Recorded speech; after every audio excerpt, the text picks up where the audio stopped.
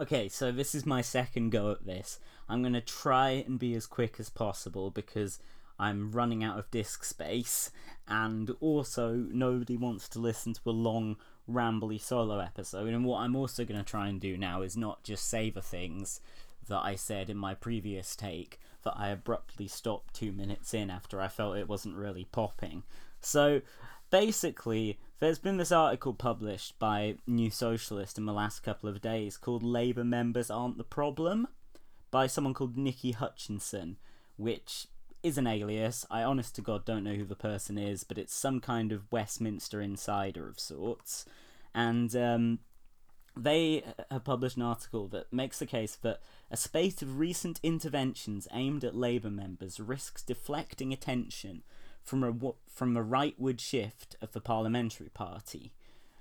Now, I boosted this article pretty heavily when it came out because it articulated something that I've been feeling for the last few months, which is essentially kind of let down by the leadership of the left. I mean, obviously the thing is, since we lost the leadership, there's nothing kind of concrete to lead. Everything's kind of dissipating. So there's no like official leadership, but there are people who are kind of like prominent, you know, the big beasts of the left, to use the old kind of British politics terminology.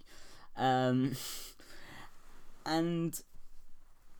the kind of the big beasts, if you want to call them that, who are advocating this particular strategy of, I think, effectively compliance with Starmer's new leadership, who are criticised in this article, include Owen Jones, the commentator. We can get back to Owen in a minute. And Andrew Fisher, the former Corbyn advisor, kind of left-wing policy wonk who wrote Labour's 2017 and 19 manifestos. And also this has kind of been a strategy, I feel, of conciliation that has been recently advocated by John McDonnell, both with Keir Starmer, now that he's the leader of the party, such as McDonnell's recent interview where he praised Starmer's appalling response to the crisis and said that Keir is a socialist. So this article came out on September the 11th, and, let me tell you, this was a vicious terrorist attack on the persons of Jones and Fisher, on the scale of the 9/11 attacks on the Twin Towers, I would say. No, I don't think it was at all. In fact, I think it was a very accurate depiction of the strategy that they have pursued recently, and that I think John McDonnell has pursued, as I forgot to say it a minute ago, not just recently, but also in the latter days of Corbyn's leadership of the party. Why I felt this article really spoke for me was that, so I was looking through today Owen Jones's last few months of columns. I didn't obviously read the whole thing of all of them, but I don't think you could say that a single one of them, the focus of it, is criticism of Starmer's leadership. And I think what's happening, what Starmer is doing, is, it's something that should be really concerning to people on the left, because we know that the last time that the left kind of caved in and the right took over the party completely and fully, as I think is in the process of happening again, and they, crimes against humanity ensued. The Labour right are essentially some of the most vicious, evil, detestable people. Maybe not every single one of them, but really, I think, just as a political tradition, it is just poison. And Tony Blair took what was there, the Ernie Bevin tradition, which is already, I think, pretty fucking retrograde, and maybe sanded off some of the uglier, kind of more old Labour edges, but then brought in this whole new veneer of just ruthless, sneering capitalism, just unvarnished, intensely relaxed unmixed, pure devotion to market forces, and then just upped what was there with Bevan and with the Labour right all that time, but just the just the war crimes, man. Just literally what happened in Iraq. What was it? Something our good friend Luke Savage was saying on Michael and Us that I just listened to today. He said something like, 37 million people at a conservative estimate were displaced by the war on terror. That's not even getting into how many were killed, which I know that people have the maybe less conservative 1 million person figure for Iraq, but when you factor in the rest of war on terror, and so what can you define as coming within that, that's an extraordinary amount of just destruction and pain that happened because the Labour Party was taken over by a bunch of right-wing ghouls. So I don't think we can afford to be sanguine and act as if this is just business as usual. There's a straight line Corbyn through to Starmer, and as this piece says, and a person quoted in the Observer today that I'll get into in a minute said as well, Starmer's fucking 10 pledges that Owen keeps... I'm drinking tea, by the way, I'm not steaming drunk. Yeah, Owen keeps going on about the 10 pledges that Starmer had, which were all on the surface quite good, but as me and Geraint went through each of them, there was some lawyerly language in there that meant he could wriggle out of whatever superficially leftist commitment that was in there. That should be leftish, not leftist. And that thing he said about, no illegal wars, like I say, not worth the paper it was written on.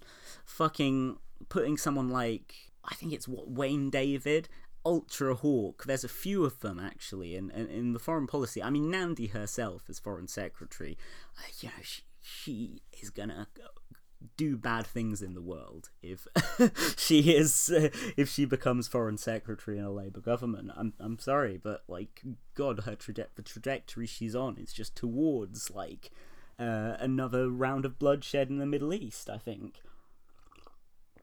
And I'm not being alarmist about this, because I think it's all there when you look at the last time that the Labour right were on an unstoppable momentum. That's been an annoying thing about the last few years, hasn't it? Momentum is a word that quite often comes up in politics, and every time that one of us says it, we have to be like, oh, well, that's ironic. But I digress.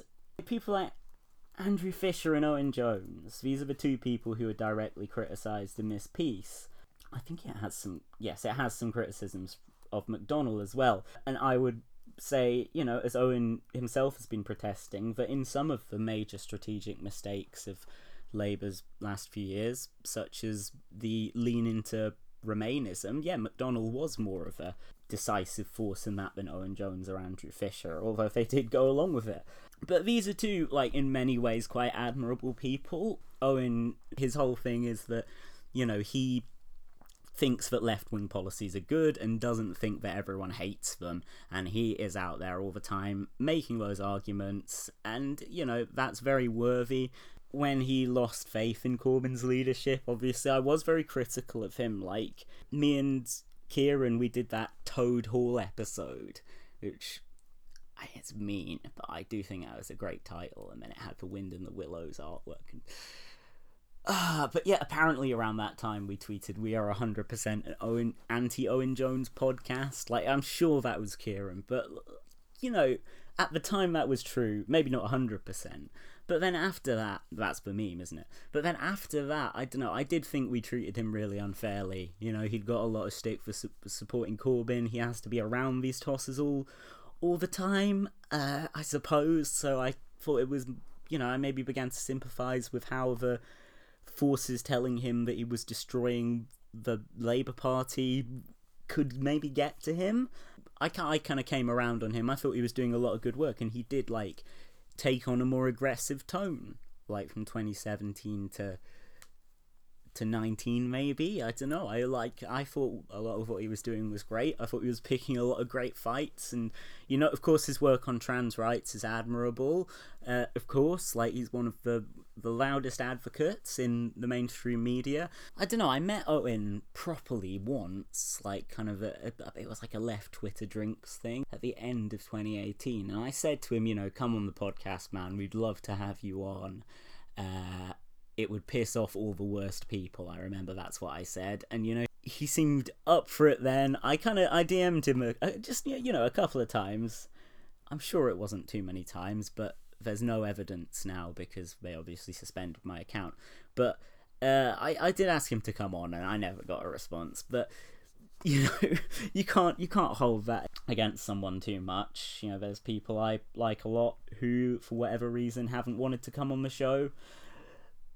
And then there's Andrew Fisher, who I mean, I've had no kind of like personal experience of, but I think like someone who wrote the For the Many, Not the Few manifesto is someone to be admired in a lot of ways. And there was his document that he wrote. Yeah, it was a sort of very wonky kind of book that he wrote a few years ago, which had some interesting ideas in it as well. And that was sort of pre-Corbyn, and he worked for McDonnell as well, as did Owen Jones. So, you know, these guys are kind of coming from that, I guess, yeah, friends and seeing eye to eye on a lot of these, like, political matters that maybe are up for debate within the left.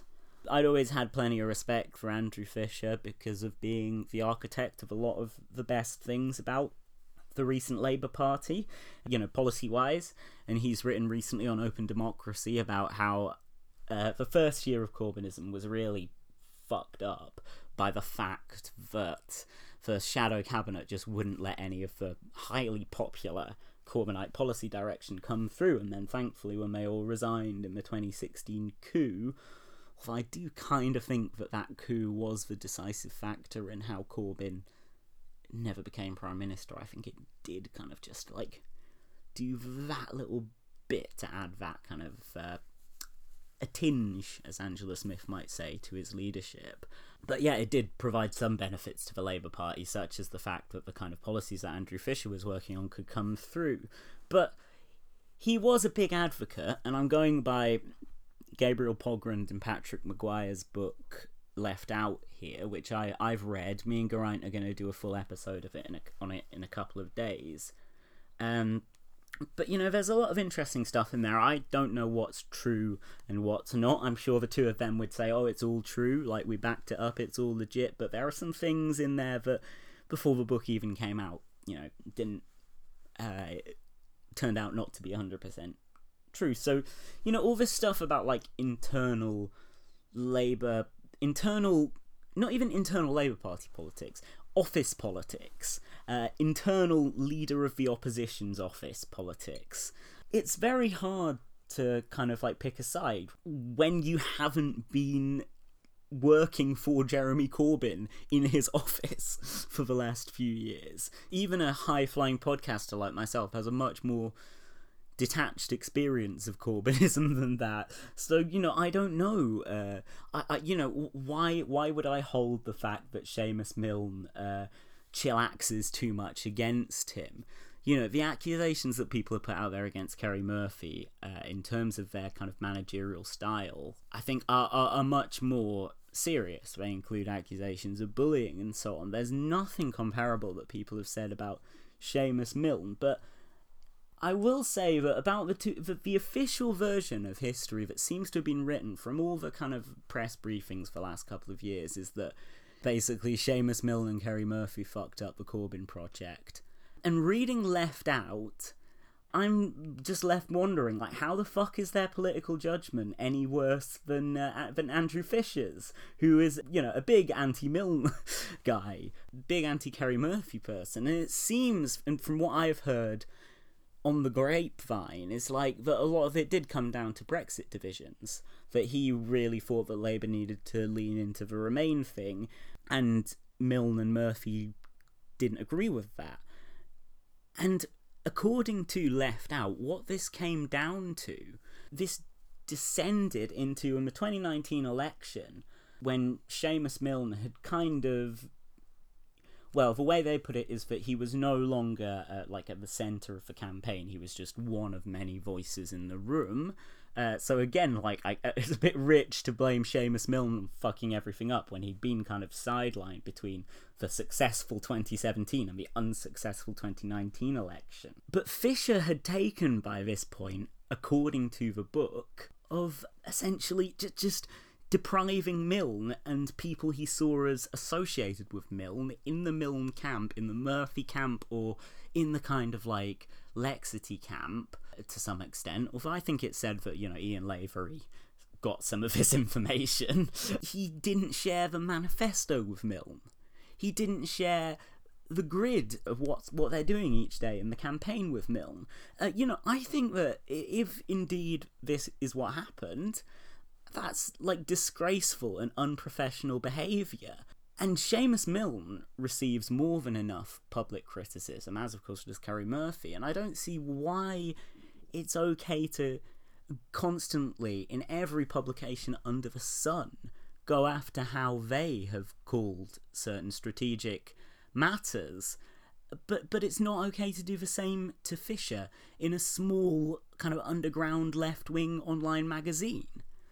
Obviously, something that's mentioned in here, in the article, is that this kind of internal Corbyn's office bloodletting kind of started at before the 2019 election. It was during Labour conference. Andrew Fisher's resignation letter was leaked to the press, which kind of, it was a whole litany of complaints about, you know, foreign policy, seemed to be a jab at Milne for being too anti-imperialist. So I you know, again, that's a McDonnell thing, but maybe if I have time before my computer fucking dies, we can get into. It also had, you know, talked about the unprofessionalism and the inhumanity. I thought was very melodramatic. But again, he's been there, I haven't, so that's a bit, you know, not for me to say how the office was run. And, you know, I've seen some people like defending this by saying, well, Andrew Fisher didn't want it leaked, and, you know, that fair enough, maybe he didn't. But some of them have said it was leaked by his factional opponents. Like, that's fucking bullshit. That is clearly just absolute bullshit, because his, you know, I don't think, like, too many people on the Labour right would have had access to, you know, such a sensitive intra-office document, for a start. And also, nobody said that. Like, in Left Out, it's speculated that it was Niall Suku, who is the guy in that meme where Corbyn looks like he's about to deck someone and Niall is holding him back. And again, according to Left Out, Suku hated Seamus Milne. He just despised him with the hatred of 1,000 burning suns. Like, Labour had this thing, it was like something before privilege, and he was like, oh, that's rich coming from Seamus Milne. And it's like, yeah, well, it's, you know, it's still freaking true, isn't it? So what? And yeah, he was very much on the, like Fisher, on the pro-EU side. So he was, and he, you know, he was on the left of the party, so he was not, by any definition, a factional opponent of Fisher's, and he was not even a factional opponent of him within internal Corbyn's office stuff. They both didn't like Seamus Milne at that point, and they both were on the pro-EU side. And of course, you know, maybe it wasn't Suku, but that is what literally every account of it that I've heard has said, including, again, some stuff that is Tapp's nose, suggestively, on the grapevine. Immediately, like the day after New Socialist published this article, there was this article that came out in The Observer. Obviously, The Observer comes out on a Sunday, but this came out on Saturday night, like all of their big online scoops. And it included quotes from one Andrew Fisher. Admittedly, I do not think these were not actually his words. He didn't say must. That's the headline must. You know, Labour must adopt a pro-EU position. Then they'll be 40 points ahead in the polls. That must that you see in Observer headlines. But yeah, the headline is Labour left must work with Starmer or risk, quote, return to tomb, says Corbyn advisor. Divisions are emerging in the left wing of the party over how to ensure the ground it gained isn't lost under the new leader. Fisher here basically said that Starmer's 10 leadership election pledges, there we go, it's the old shibboleth of like these fucking vacuous pledges, which included commitments to abolishing tuition fees, taxing the wealthy. Didn't Labour rule out tax increases recently or something? It's something that provoked Paul Mason to say that high taxes are like undialectical or something. Fisher continues that that's still basically our policy programme. Like, I just, you know, is it? Because Starmer's team have consciously said, we're not going to announce too many policies too far in advance of the next election. So right now it is just kind of a policy vacuum. But that was the mantra with a lot of stuff when Corbyn first became leader, and it was well, it's the policy for now, isn't it, that we're gonna put benefit cheats in the stocks. But Labour wasn't gonna after all the people resigned in 2016, gradually a lot of those policies dropped to the wayside, and that's gonna happen with Starmerism as well. And you can bet that while they're staying silent, they're developing all these really fucking right-wing policies, and they're really shit policies that don't go any of the length needed to address the glaring issues in our society. And he talks about back in the day, the Labour left were shouting from the sidelines, and now we're all thinking we're back in our sealed tomb, we're not in the shadow cabinet, we're not on the front bench, we're hated by the leadership, we're not relevant, we're not in that situation, he says. We fucking are. You can clearly see some people think that is the default setting, so we should go back to that. I think that's a miscalculation.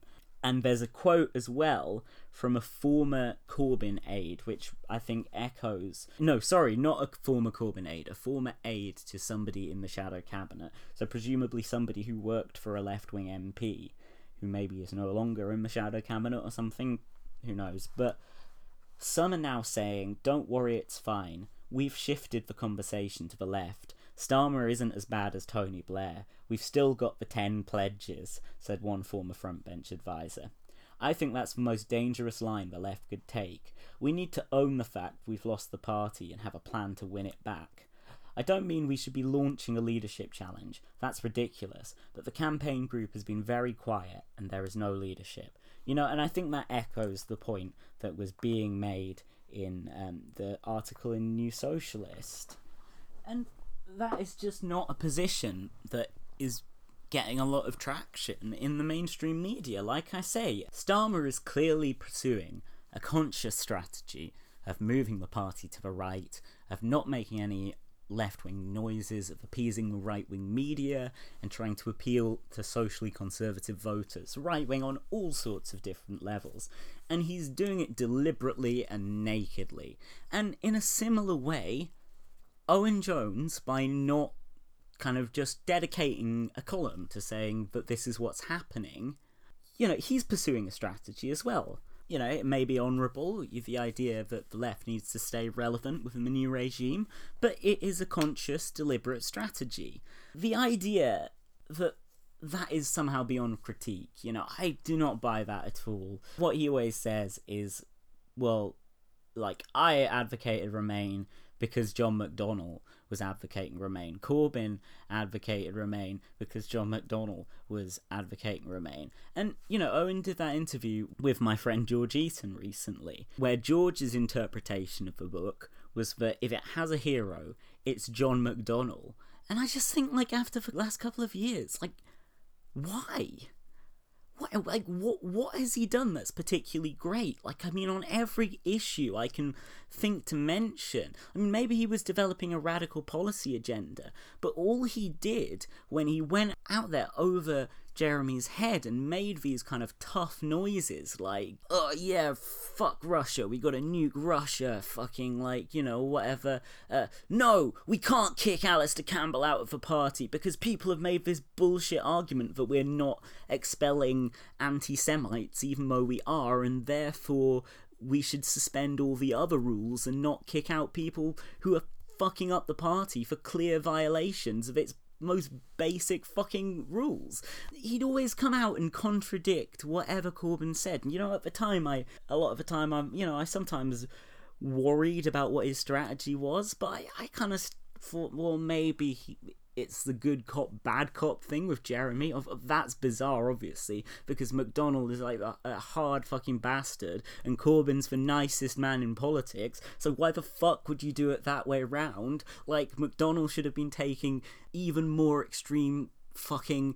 when Seamus Milne came out and said that totally true stuff to the press lobby, that they totally suspended all standard protocol in British journalism by naming Seamus as the Labour spokesman who said it. When he said all that stuff about, oh, the security services fucking just bullshit us all the time, basically. Just amazing stuff. That's what I fucking supported Corbynism for. Getting that shit into the political mainstream. McDonnell should have come out and said, yeah, fuck them.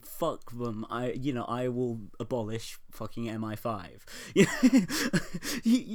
That's the way he should have provided a counterweight to Corbyn. But every time he did that, especially in retrospect, every time it made Corbyn look bad. When he went above his head to look more Remainy, that didn't fucking convince these people that Labour and the left was on their side. The interview of Alistair Campbell, an appalling thing. And especially some of the things he said. He doesn't think Tony Blair is a war criminal.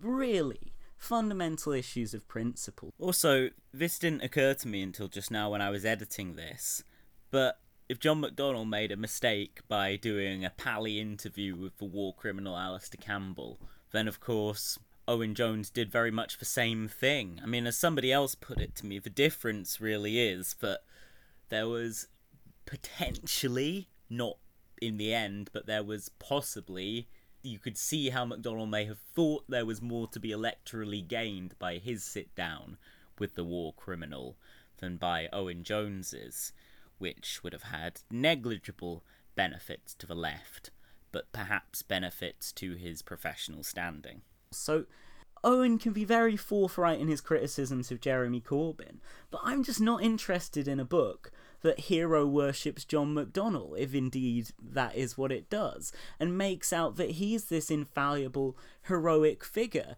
when that was devastating to me, reading in Left Out, of the actual strain put on Corbyn and McDonnell's relationship, because of the way that McDonnell kind of just tried to pursue his own strategy, that at every turn just gave the impression that the establishment were correct in their criticisms of Corbyn, that this is how it should be done.